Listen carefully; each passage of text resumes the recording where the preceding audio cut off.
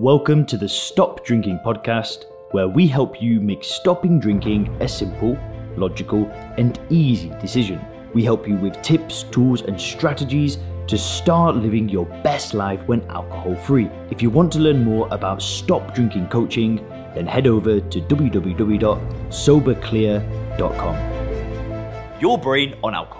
What's going on in a drinker's brain? Well, today, guys, we're going to be diving deep into the scientific literature on how alcohol affects our brain, both short-term and long-term. Now, I've linked to all of the scientific publications and other resources that we used while researching the video in the description below. So, when we talk about alcohol in your brain, we're talking about two different timeframes. First, the short-term or acute phase of alcohol intoxication. What happens to your brain when you're tipsy or drunk? These are effects that are reversed when you sober up. But then there's also the long-term effects. The permanent or semi-permanent brain damage. That's when all the years of drinking add up and take a toll on your brain. This kind of damage leads to changes that are always there, whether you're drunk or sober. And sadly, you might not even have had a drink for years, but the damage is still there. We'll look at this in the second part of the video. But first, the acute effects of alcohol, your brain after a few drinks. So let's first look at your brain when you're drunk. When we talk about alcohol addiction, we focus on the health problems. Typically, the things like the damage that it does to your liver or how it raises your blood pressure and so on. But there's also the social cost, which is a result of altered brain function whilst on alcohol. Now, just to give you an idea of how destructive it is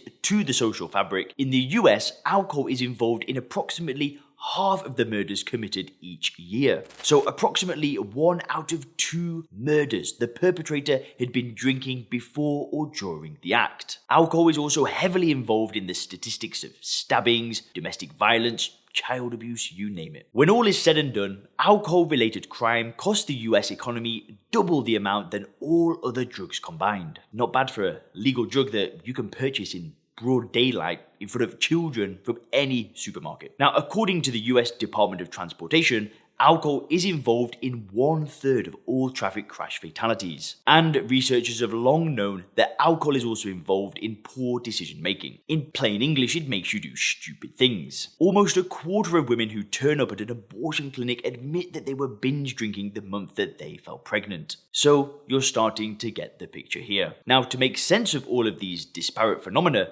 of why alcohol makes you do all of these violent and stupid things, scientists have come up with the concept of alcohol myopia. So let's break that down. So according to the alcohol myopia model, the key feature of alcohol intoxication is that it narrows your attention. This is what we mean by myopia, or short-sightedness, that you basically can't see past what's directly in front of you. Alcohol intoxication destroys your ability to engage in an effortful, controlled thought process. As a result, you allocate whatever attention that you have left to the most salient, immediately and easy to process cues. In other words, all your attention is focused on what's directly in front of you. This explains the various bizarre, stupid, and sometimes violent things that people do when they're drunk. Take, for example, risky sex. When somebody is drunk, they can't see past their sexual arousal. All their common sense can go out of the window. And then they do something that they might end up regretting the next day or further down the line.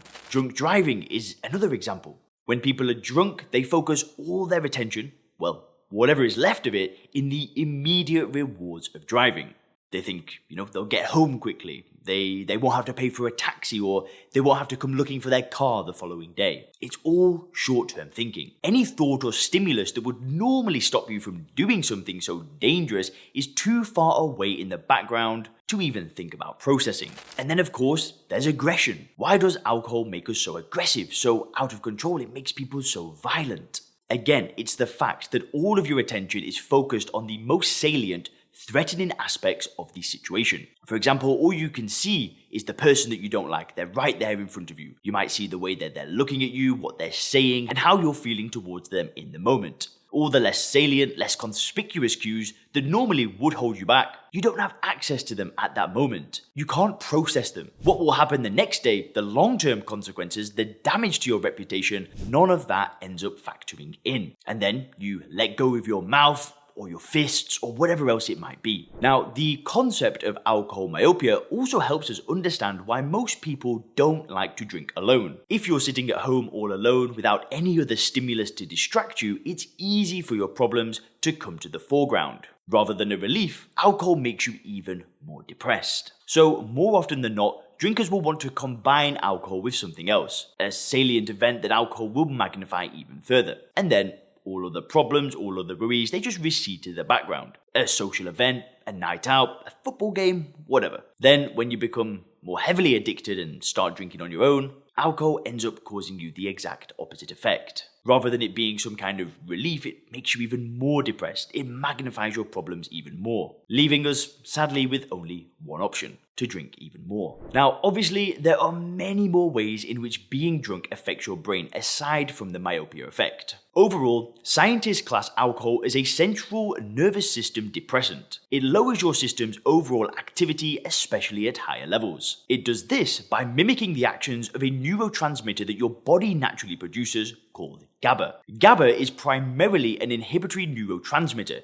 It suppresses the action of neural tissues in your brain. It's involved in the regulation of anxiety, fear, and stress. Other drugs that mimic GABA are benzodiazepines like Valium and Xanax, as well as barbiturates, which is why you get many of the same effects from all of these drugs: drowsiness, sleepiness, lowered anxiety, and of course impaired performance. When you're drunk, your performance diminishes across the board. Your reaction time increases, your working memory plummets, your motor activity is reduced, your coordination suffers, pretty much everything is affected. And of course, your executive functioning is smashed to bits. By executive functioning, psychologists and neuroscientists refer to your ability to plan, initiate, and adapt goal-directed behavior, which is why when you're drunk, you basically can't do much. So, we've covered some of the changes that take place in your brain and behavior when you're drunk. We've looked at the short term. You sober up, these effects go away. So, your attention is restored, you regain your reaction time, you regain your motor skills, your short-term memory, and everything else. However, as I mentioned earlier, over time, as the lifetime number of drinks piles up, some of the effects of alcohol become irreversible. There is only so much abuse that your brain can take before the damage is permanent, and eventually circuits in your brain start to give out. Now, before we get into this, I want to clarify that this is not a scare tactic. None of what I'm going to say is meant to scare you. The purpose is education. You're going to spend your whole life being bombarded with positive messages about alcohol. That's either directly through advertisements that glamorize drinks, or with news stories telling you how good certain drinks are for your heart, or even indirectly through glamorized depictions of drinking in television, in movies, celebrity magazines, and so on. Now, I think it's only fair that you get to hear the other side for a change. What alcohol really does to your brain over the long term. And that's as per the best scientific research currently available. So let's get into that side of things. The first thing that we're going to break down is brain shrinkage and atrophy. Now, the first thing to understand is that alcohol is a neurotoxin. This means that it's toxic to the cells of the central and peripheral nervous system, and the effects are dose dependent. The more that you ingest, the higher the toxicity levels to your brain. Over time, heavy drinking brings about structural changes to the brain. That means changes that you can easily see on a macroscopic level without any magnification, either with a CT scan or an MRI. Researchers have found that 23% of heavy drinkers have a reduced frontal cortex, basically the front part of the brain. Another part of the brain that is often diminished is the hippocampus. This is a structure deep inside our brain that's involved in memory formation. Not just regular autobiographical memories, but also spatial memory, as in memory linked to routes, pathways, and locations. The hippocampus is closely linked to another brain structure that shrinks over time in many heavy drinkers: the amygdala. This is involved in the regulation of emotions, threats, and the so-called flight or fight syndrome. Other brain structures that gradually atrophy after years of drinking include the cerebellum, the corpus callosum, the mammillary bodies, and more. These are all changes that you can see without any magnification. This is just with a regular imaging like, a CT scan or an MRI. Now, in 1982, a group of doctors at a hospital in Oslo looked at the autopsy records going back 20 years. They found records for 545 male alcoholics. They compared these to the records of 586 matched men who did not drink and served as controls. They found a highly statistically significant difference between the brain weight of the two groups. The control group's brain were on average 31 grams heavier. That's slightly more than an ounce. When you translate that in terms of brain cells, consider that a healthy brain contains on average of 85 to 90 billion brain cells, or neurons as they're called, meaning that those 31 grams work out to around 2 billion neurons less. That's billion with a B. 2 billion brain cells that alcohol will fry over the years. Well, the good news is that after a few months of stopping drinking, this reduction in brain mass actually starts to reverse. This is because the remaining neurons increase in size and they also increase their nerve endings. The brain cells that have died, however, are gone forever. They do never come back. Now, as you might have guessed, it's not possible to lose all those brain cells and still fire on all cylinders. And because the atrophy is widespread,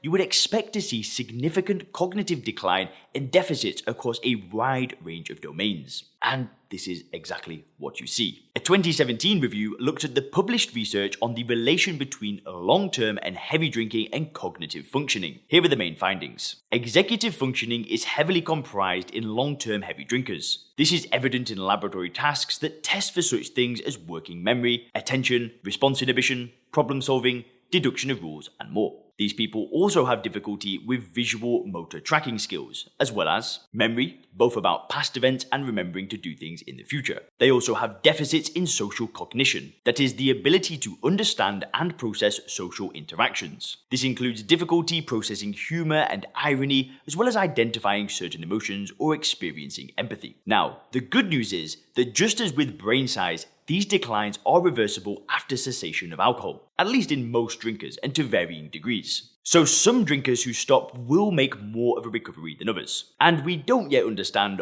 what accounts for these differences in recovery. Now, in many cases, the brain gives out completely. According to researchers, up to 1 out of every 5 dementias in the general population is actually linked to alcohol. So first of all, you have alcohol-induced dementia. This is caused by the direct neurotoxicity of alcohol. In severe drinkers, this can occur as young as 30 years old, but this is rare. You typically see its onset between 50 to 70 years, and its severity is directly linked to how much alcohol the person has consumed over their lifetime. Now, Korsakoff syndrome is a special condition with characteristics very similar to dementia, such as confusion, disorientation, severe memory deficits, including the inability to form new memories. Eye movement is disturbed, muscles are weak, and overall coordination is poor. The cause of Korsakoff syndrome is a vitamin B1 deficiency. This vitamin is also known as thiamine. You see, alcohol interferes with the body's ability to absorb thiamine. It does this in various ways, which we're not going to go into now.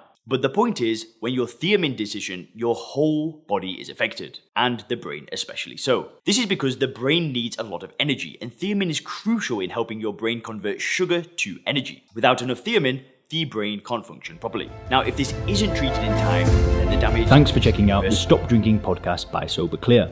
If you want to learn more about how we work with people to help them stop drinking effortlessly, then make sure to visit www.soberclear.com.